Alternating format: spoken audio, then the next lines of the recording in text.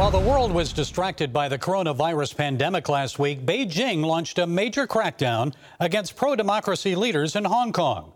Police arrested 14 activists, including 81-year-old former Hong Kong Democratic Party chair Martin Lee. Lee's a longtime activist who led pro-democracy demonstrations before and during Great Britain's handover of Hong Kong to China back in 1997. I talked with Lee and other activists at that time. Now, 23 years later, comes his arrest for what the Hong Kong Security Bureau says is, quote, organizing and participating in unlawful assemblies last August and October. Why now? Why were these leaders arrested at this time? Joshua Wong, one of the leaders of the political group Demosisto, says Communist Party officials are trying to reap some benefits from the coronavirus crisis. They know activists are unable to respond by taking to the streets during the pandemic. Just the tactics of Beijing, but with the world leaders and how global community stand with Hong Kong, we will never step backward. Even under the outbreak of virus, we can't mobilize people take to the street. But on the upcoming summer, it's time for us to reassemble and also let Beijing to know that we will not afraid and kowtow to the crackdown. Hong Kong government is not only targeting youngsters, but also targeted elderlies. Prominent political figures in Hong Kong now were arrested, including more than 8,000 Hong Kongers were arrested since last summer. But our uphill battle will still continue.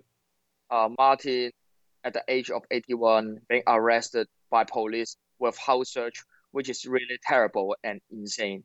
And it's also implied in the previous day, only young activists belong to the progressive wing need to face political prosecution. But Martin Lee and Jimmy Lai and other political figures need to face the court case, the trial on May. So it's time for the world to realize that it's necessary to stand with Hong Kong.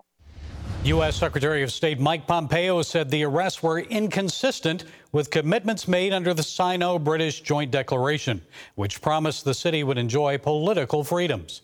Beijing responded, saying the U.S. response was gross interference in China's Hong Kong affairs.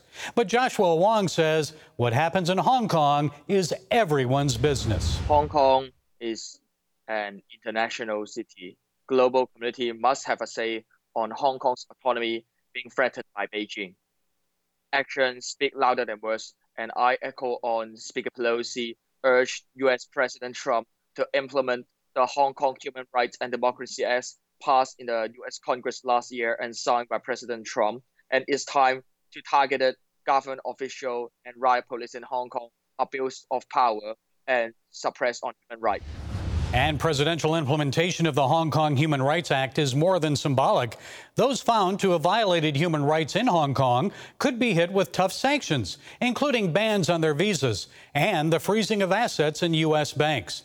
Folks, it's time for President Trump to implement those sanctions. We must stand with the people of Hong Kong, one of the most important international markets in the world. It must remain free, and the people are deserving of universal suffrage and the right to enjoy free, prosperous lives.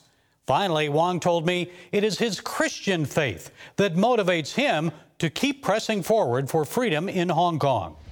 What I believe is God will make a way when there seems to be no way. Especially when we feel downhearted or depressed,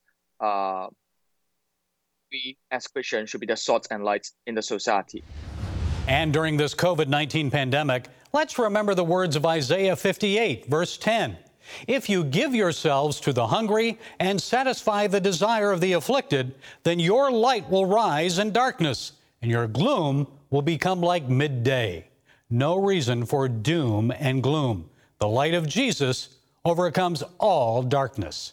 Well, that's it today from the Global Lane. Be sure to follow us on Facebook, iTunes, SoundCloud, YouTube, and Twitter. And until next time, be blessed.